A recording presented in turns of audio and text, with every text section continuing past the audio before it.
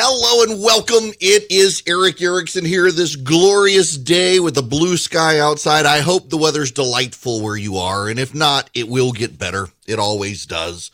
The phone number, if you want to be on the program, 877-97-ERIC, 877-973-7425. Oh, boy. For a while now, Democrats have said they're following the science. It looks more and more like they're following the political science when it comes to COVID and masks. There are a series of stories out and some great audio out on what's actually happening. But the bottom line is this. We are at a major milestone that we have not seen before. We have never reached this point. Joe Biden's polling average, approval rating polling average, and the Real Clear Politics polling average is below 40% for the first time ever. His approval rating is lower than at any time during Donald Trump's presidency. That's a pretty big deal. His disapproval is not as, is actually improved from a few weeks ago. And the reason is because Democrats are coming home to him, even as independents who are undecided are shifting negatively. There's a rally around the flag thing as the election approaches, but his approval rating of the Real Clear Politics polling average is 39.8% with 54.4% disapproval. Those are devastating numbers in the congressional elections. You can go, Real Clear Politics has historic data going back all the way into the Bush administration. And you can see that when the president's polling numbers are around 50%, they do okay in the midterms. Above 50%, they might even be able to hold or gain seats in the Senate. When you get down into the 30s, it is destruction. And I don't think it is a coincidence that suddenly all these Democratic states are like, oh my gosh, get rid of the mask mandate. Got to get rid of the masks. It's amazing to see this at stake and at play.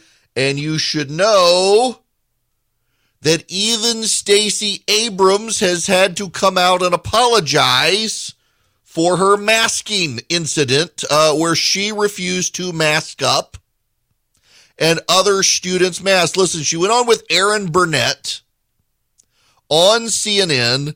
Listen to this exchange with precious Stacey Abrams. Do you think it's time to lift these mask requirements in schools? Would you lift them if you were governor of Georgia?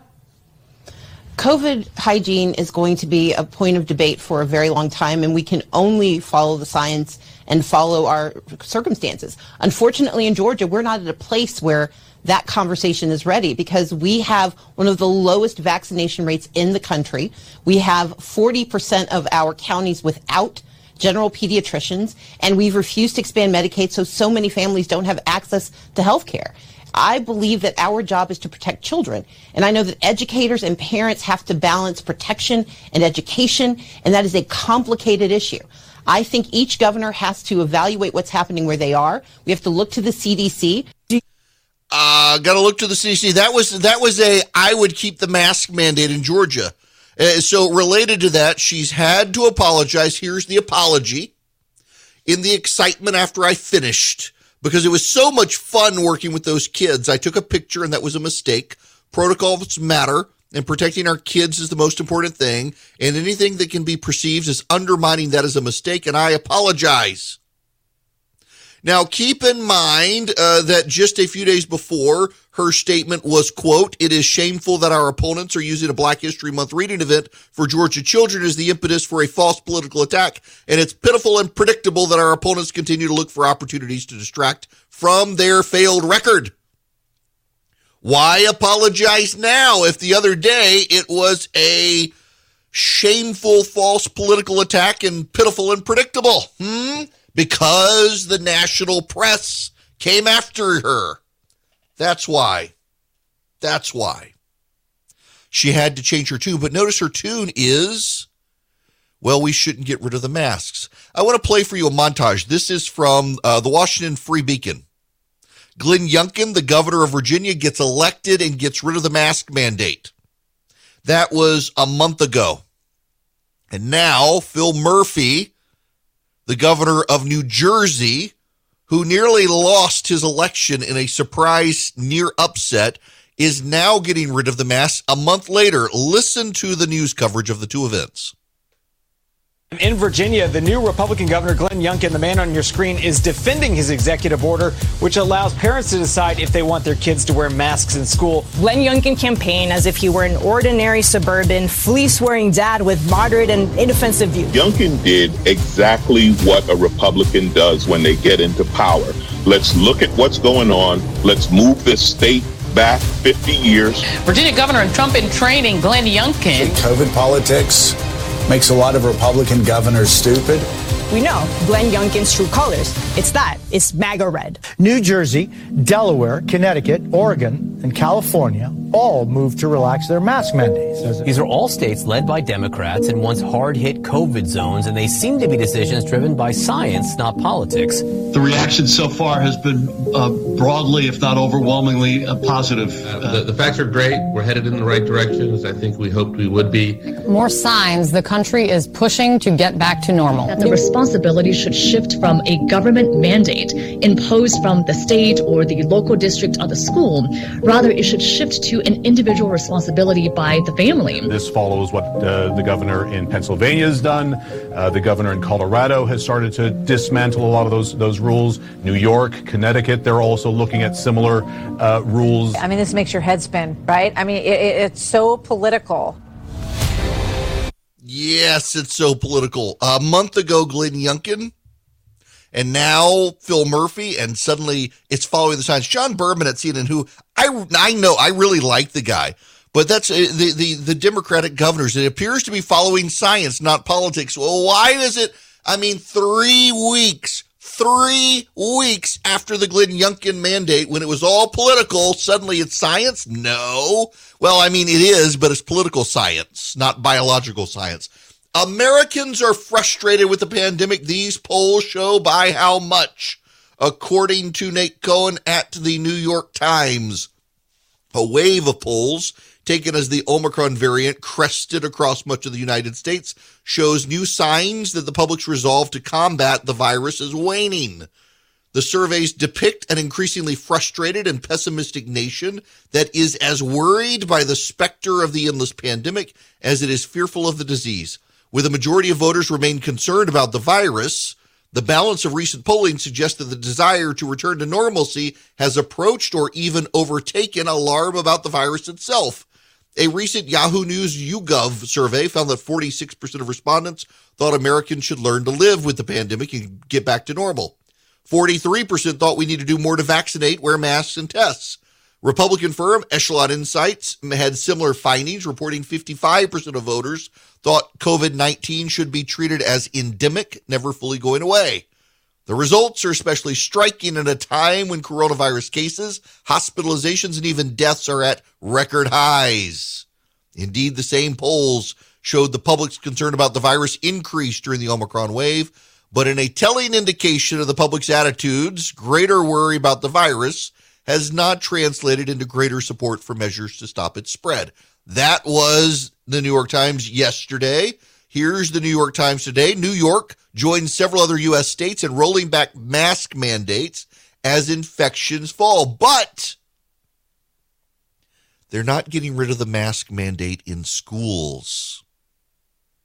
They're not getting rid of the mask mandate in schools. They're all changing their tone, but they don't want to get rid of it in schools in New York and in Illinois. In Illinois, Naperville, Illinois, I've been to Naperville. I had to give a speech in Naperville. This is a father before the local school board. This morning, she got up before us and she started singing a song to her dolls about how excited she was that kids were finally going to be able to see her smile, that she was going to be able to see other kids' smiles, that kids would be able to understand her, and she would stop being picked on because they could not understand her through her mask, because her speech has been delayed even more than her special needs. Just breaks your heart. And the school board is going to make the kid continue to have their mask on in Illinois. Here's a Connecticut mother. I'm just so passionate about it because our kids have just been stripped daily of basic humanity. They're faceless. It just doesn't make sense. We knew very early on that kids were not at risk for severe disease. And for at least in Connecticut, our teachers have had access to vaccines for the past 13 months. The beginning of school, we were on our third booster for teachers. We've had things in place to keep the adults in the school buildings safe. We've had very little meaningful studies on the benefits of masking our kids. But I can give you countless indignities that these kids are suffering daily.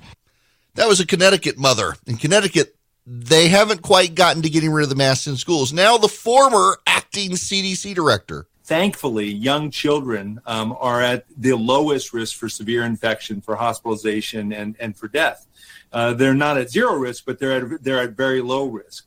But you have to balance the measures that we're asking children and families to do to prevent Omicron against some of those costs. And the costs are real. You know, the Surgeon General today was talking about the mental health costs. Yes, we've known this for a year. Do you know, just a February of last year, the Delta variant was peaking in the nation. The vaccines were on the uptake, and conservative states, red states, were saying, take off the mask now. We don't need the mask anymore. Everybody's getting vaccines. We can let our guard down a little bit.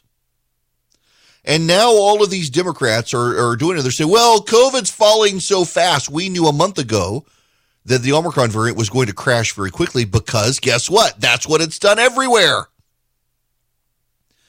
But here's your perspective on this. There are more daily cases of COVID in the United States right now still than at the peak of the Delta variant. And yet suddenly the Democrats are we can take off the mask now. Pretty sure it has to do with political science, not biological science. But by the way, if you think this is bad, my buddy Jay Caruso highlighted this. There's a restaurant in Washington, D.C. called P.J. Clark's. I want to read to you the situation in Washington, D.C. This is the most bizarre thing I have seen. I did not realize this was happening, and it certainly makes me decide I'm going to delay going to Washington, D.C. for any meetings. Listen to this. This is for what you get and the sign at P.J. Clark's, the restaurant.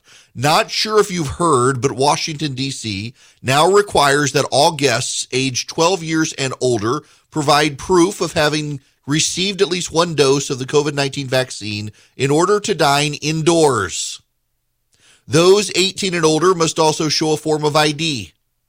Beginning February 15th, 2022, all guests 12 years and older must provide proof of at least 2 vaccine doses or 1 dose of Johnson & Johnson to dine indoors. Please also wear your mask indoors unless you're seated, even if you're already vaccinated. We appreciate your cooperation as we work to keep you, our other guests, and employees safe. This is in Washington. You got to show proof of vaccine and your photo ID to eat. Oh, my gosh. Don't make them do it to vote. You know, Republicans, if they wanted to really stick it to the Democrats on this, they should try to pass a law that says you got to show your vaccine card to vote. Watch the meltdown there. Now, here is probably the most amazing part of this. It is a fascinating view into the minds of the Democrats. In a new wave of national polls, growing numbers of Americans have expressed a willingness to move on from strict mandates. 7 in 10 respondents in a Monmouth University poll agree that, quote, it's time we accept COVID is here to stay, and we just need to get on with our lives. Now listen to this. Clapping to get your attention. The rush to turn the page risks missing an opportunity for Democrats to claim credit for managing the pandemic at a moment when they sorely need to be able to point to major accomplishments. Party strategists say, We should be pointing to the fact that these successes are because of things we did, said Brian Stryker, a partner at polling firm ALG Research. Pointing to vaccine rates and the expected release of vaccines for young children in the next several weeks, Democrats need to take the win on how far we've come. He's the guy who found closing schools in Virginia hurt the Democrats. So his view, the Democratic strategy's view, is wait. We need to slow this down and wait a month and say that it's coming, that we're going to do all these things this month, and the next month you can take off your mask, to make it political so they can get credit. But the Democrats can't wait because they've seen the internal polling and they know how damaging it is. I haven't worn a mask except on a plane, and I don't know when, but I live in Georgia, a state that actually has some common sense. These people have lost their minds. You know, there's a problem for the Democrats here. The Democratic voters aren't ready to let go of masks yet. Progressives aren't ready to let go of masks yet. And they're starting to freak out at the Democratic politicians rushing to get rid of masks, thinking they're going to make it worse. Hello there. It is Eric Erickson here. The phone number is 877-973-7425. Let's go to John calling from Florida. Welcome to the program. Thank you. How are you, Eric? Good. How are you? I'm fine, thank you. Yesterday you were talking about how the guidelines that came from Washington opened the door for a lot of the misinformation or the mishandling of the 2020 election. I thought the states were in charge of the elections, not the federal government. Could you explain that to me, please? Sure. Yes, the states are in charge of elections. Every state, though, when issuing emergency orders, particularly about a pandemic, references guidance from Washington, D.C. So, for example, for healthcare, they reference the CDC guidelines on how the state should conduct themselves. For elections, every state emergency order referenced guidelines from the Trump administration on what they could do to secure the elections without causing the pandemic to spread. The Department of Homeland Security issued Election Infrastructure Security Resources. That was the name of it, Election Infrastructure Security Resources. And what Homeland Security did is, talking with the FDA and CDC, came up with things that the states could do in order to ensure that the virus did not spread and keep people safe. So, for example, one of the things that they recommended was drop boxes, putting drop boxes in around like post office boxes so that individual voters could take their ballots and drop them off at these drop boxes without having to go to a board of elections. Another thing the Department of Homeland Security recommended was that states go to universal absentee balloting during the pandemic, and a lot of states took advantage of that one and went forward with it. So those were the guidelines Homeland Security used, and then the Democrats ran with those, and in some cases, like in Nevada, got the Secretary of State to run to court and say, hey, Judge, Homeland Security says we should be doing this because of the pandemic, and the judge says, oh, well, if Homeland Security says it, go for it. And the Democrats were able to take advantage of those things. Hello there. It is Eric Erickson here. The phone number is 877-97-ERIC, 877-973-7425. Let's go to Matt calling from Mostel. Welcome to the program. Hey, Eric. We're traveling to France this summer, and my wife and I are vaccinated, and the entry requirements for France say if you're over 18, you need to be vaccinated, and you need to have a PCR test. If you're under 18, you do not need to be vaccinated, but you do need to come in with a PCR test. And if you're under 12, you don't need to be vaccinated, and you don't need a PCR test.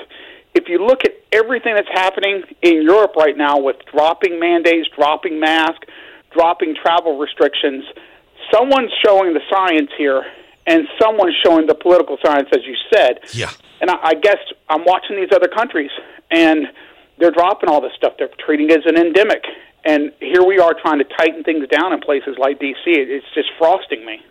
It's so frustrating because it's fear, not science. Europeans, by the way, the Danish are now saying they're done. No more COVID protocols. Boris Johnson late yesterday announced that the UK is done with all COVID protocols and masking.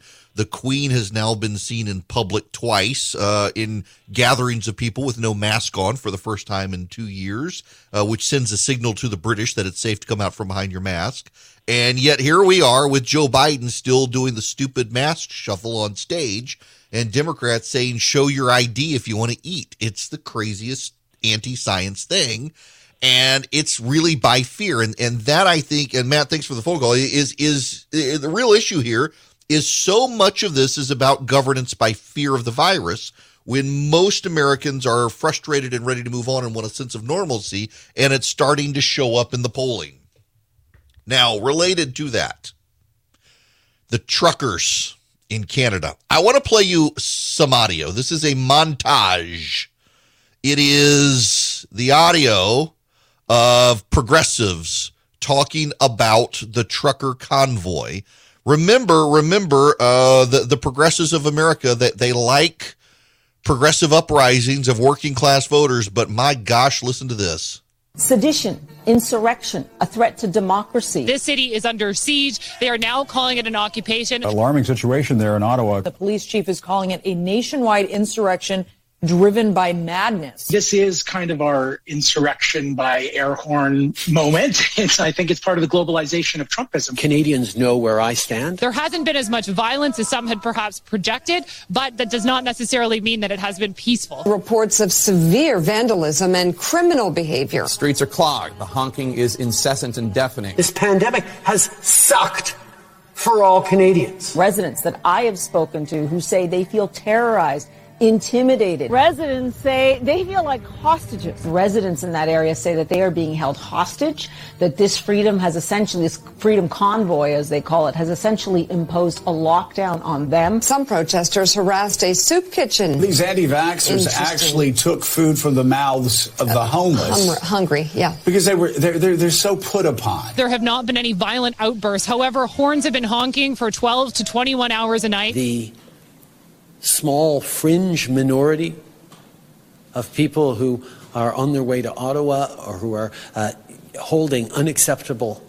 views that they're expressing. Many of them are holding Confederate flags. I've heard there's QAnon supporters in the crowd. We've seen swastikas. We've seen the Confederate flag. We've seen flags with Justin Trudeau, our prime minister, in a noose. Lots of Donald Trump flags as well. People chanting, "Let's go, Brandon." There's actually one of the rare times in history you're going to see swastikas and yellow stars at the same protest. A few people shouting and waving swastikas does not define who Canadians are. Ottawa is being besieged by a group of anti-do-anything-about-COVID truckers called the Freedom Convoy. A so-called Freedom Convoy. So-called Freedom Convoy of truckers. It's a cult.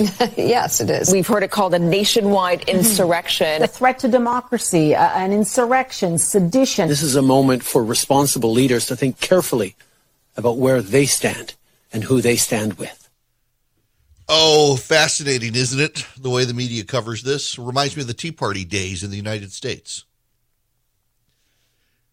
I would venture to say most Americans do not care about a trucker convoy in Canada any more than a lot of you care about the Joe Rogan story. I've had a number of people email and say, I just don't care. Can you move on from it? It's a big story, but I get people don't care. And I don't think a lot of people care about this, but there are things that I think you should think about whether you care about the trucker convoy situation or not. First of all, it is thousands of truckers, and it has had such an impact that Alberta, which a lot of people say is the Texas of Canada, the Calgary region in that area, very oil-producing, cowboys and the like, although much more left-leaning economically than Texas will ever be. They're getting rid of all their vaccine mandates and mask requirements at this time. What the truckers are doing is they've gone to Ottawa. Many of them are blocking the streets. They've actually are blocking one of the biggest bridges into the United States, shutting down trade between the U.S. and Canada in protest. They're trying to hijack the Canadian economy. They are livid. Now, they're livid because something like 85 to 90% of truckers in Canada are vaccinated, but the government has decided to take the jobs away from those 10% who won't, and the Canadian truckers are already overworked, and they don't want that capacity to go, and they've had enough. They've had enough of the draconian regulations. They've had enough of the things that are causing their business to slow down. They've had enough of the impact on their business, and they finally decided to rise up and protest. What is fascinating to me is that Justin Trudeau was all about the Black Lives Matters protests in the United States. It took him about 20 seconds when someone asked him to respond to Donald Trump's criticisms of Black Lives Matters, and he nearly cried before he could offer his words of support for Black Lives Matters, an organization that was allowing people to rampage through American cities, burning those cities to the ground in fiery but mostly peaceful protests. Back in 2010, Rick Santelli on CNBC. Well, I know it was 2009. He was furious about some of Barack Obama's tax increase proposals and spending proposals and his health care plan. And he said there was going to be a rise of people in the United States. It was going to be like a second Tea Party. And it provoked the Tea Party movement in the United States, of which I was a part. I was running redstate.com at the time, had not yet gotten into radio, was just about to get offered a job at CNN, and was asked to speak all over the country at Tea Party rallies. I went to Colorado, went to Texas, I went to Pittsburgh, went all over Georgia, went to Florida and South Carolina.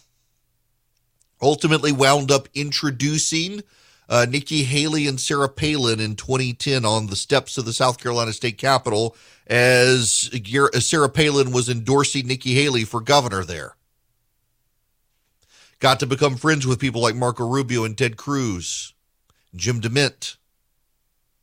And one of the things that happened around the country is a small malcontented group of people would show up, oftentimes with swastikas or sympathies to the KKK or racist signs, and the media would overwhelmingly give them attention as if there were no black people there.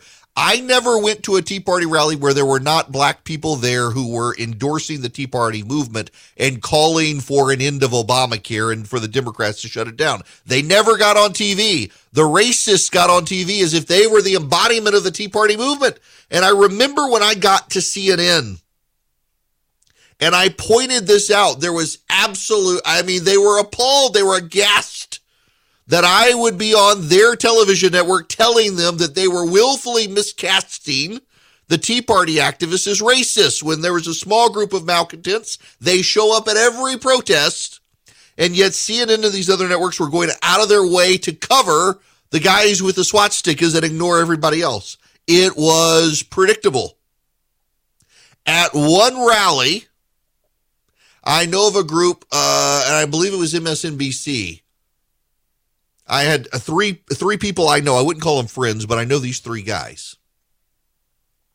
And they dressed up as if they were Confederates. And they stood off to the side. And they knew the reporters and the camera crew would come over. And when the reporters and the camera crew came over and started asking them about the Tea Party movement and why they were there and the racism and all that, they said, actually, we dressed up this way because we knew you would come focus on us and you would ignore everyone else. Why are you ignoring all of these people here? Why are you ignoring the black couple over there? Why are you ignoring the Asian and Hispanic couple over there? And the news media, they were incensed. The reporters were furious with these guys. But they knew it was going to happen. It was that obvious the media was going to do that. And now they're doing it to the truckers in Canada. How many of you have heard the story that a 78-year-old grandfather in Canada, in Ottawa, honked his car horn in support of the truckers, and the police dragged him out of his car, put him in handcuffs, and shoved him in the back of a police car? That happened. How many of you knew that Justin Trudeau, the Prime Minister of Canada, has said he's going to take the children from the protesters? He will take their children from their homes to punish the protesters. Did you know that? Has the media covered that? Because it's happened.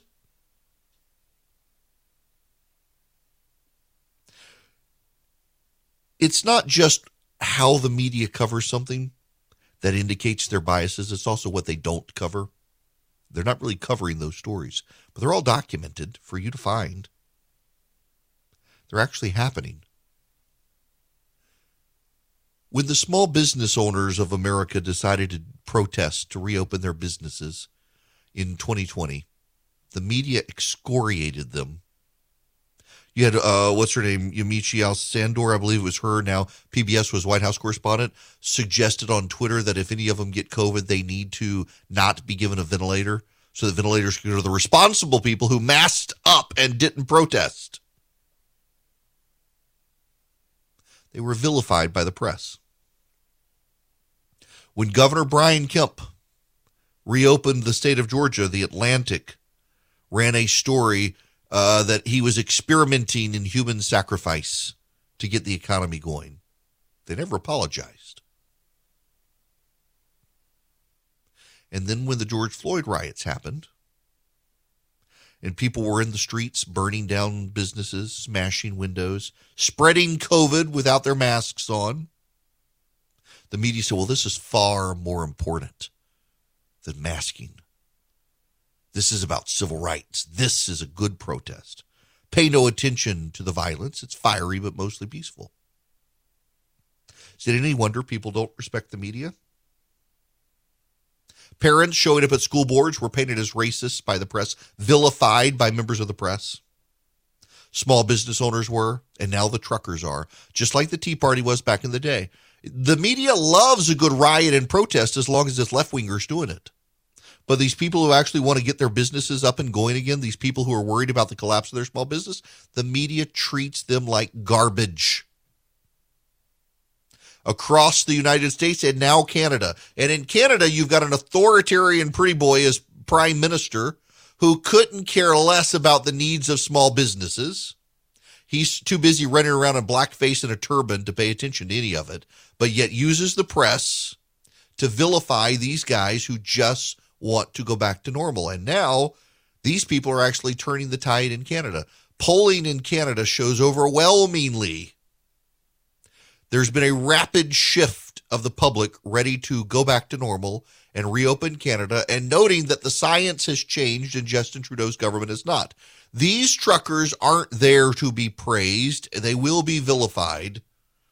But I think history will remember that this was a turning point in Canada's COVID regime, and these guys are the heroes, not the villains. Even as some bad people showed up with some flags none of us like.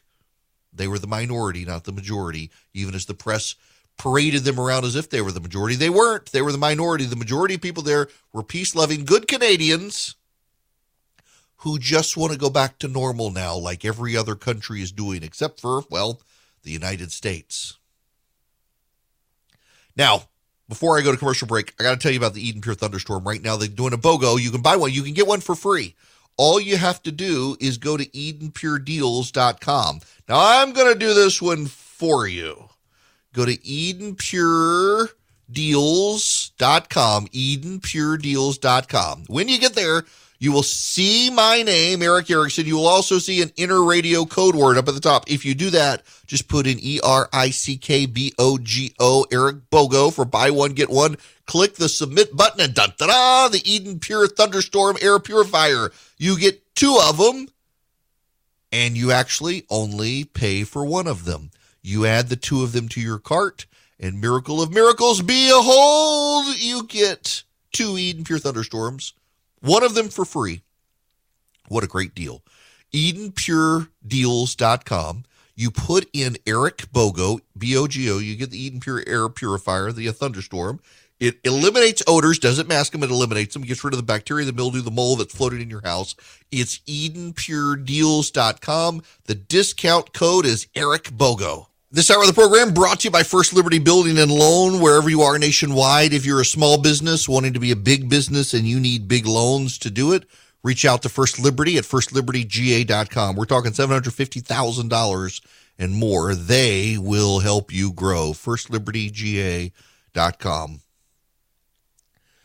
I mentioned a story. Hang on, I got to get the recorder on this one. Philip's going to want to get this out. I mentioned a story yesterday, and some of you did not believe me about the story. The Biden administration, you'd think crazy progressives in the Obama administration would do this, and even the Obama administration would not do this. The Biden administration is giving out crack pipes for free. Crack pipes. So that drug addicts can get clean crack pipes. Now, what's so interesting here is that Snopes, the fact-checking site, says this is mostly false. Listen to what they say is true at Snopes. In 2022, the U.S. Department of Health and Human Services Substance Abuse Harm Reduction Grant did require recipients to provide safer smoking kits to existing drug users.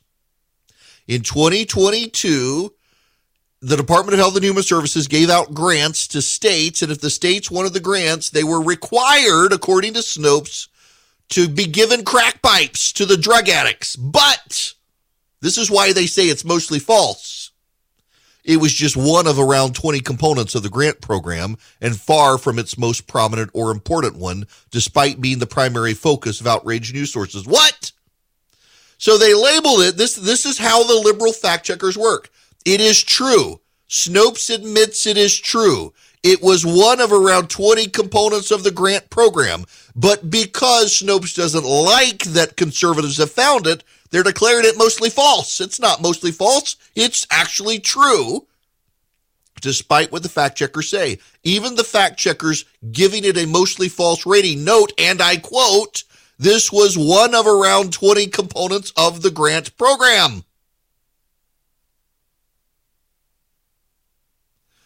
By the way, they say it was to reduce infections among drug users, not to advance racial equity, as the Washington Free Beacon complained, but racial equity was a secondary consideration. So in other words, for racial equity reasons, the Biden administration has decided to give free crack pipes to drug users. I wonder if Hunter Biden will get one, or will he have to identify as a black person to get it for racial equity reasons? I don't know. Maybe Hunter Biden will be the spokesperson for the program, but it is a actual fact that the Biden administration has decided to give free crack pipes to drug addicts. I guess they decided the Obama phone was so iconic for Obama, they needed their own iconic symbol. So the Biden symbol will not be a phone, but a crack pipe for drug users. Good grief. It's 2022. Things are still crazy. Things haven't settled down. And now you got the Federal Reserve and interest rates. You got the economy. You got inflation. A lot of banks won't even return your phone call. Let's say you're a small business and you need a loan for $750,000 or higher. You see an opportunity where banks, they don't even want to see you. You want to buy a building. You want to build a building. Reach out to the Frost family at First Liberty Building and Loan. They've been helping small businesses become big businesses since the 1990s. They want to help you if they can. So spend 10 minutes with them. See if you're a good fit for them and they're a good fit for you. Their website is firstlibertyga.com. That's firstlibertyga.com. Again, you need a loan, $750,000 or higher. You're a small business and you see an opportunity to grow. Share it with the Frost family and see if they can help you. Firstlibertyga.com. That's firstlibertyga.com. First Liberty Building and Loan can help businesses nationwide become bigger businesses.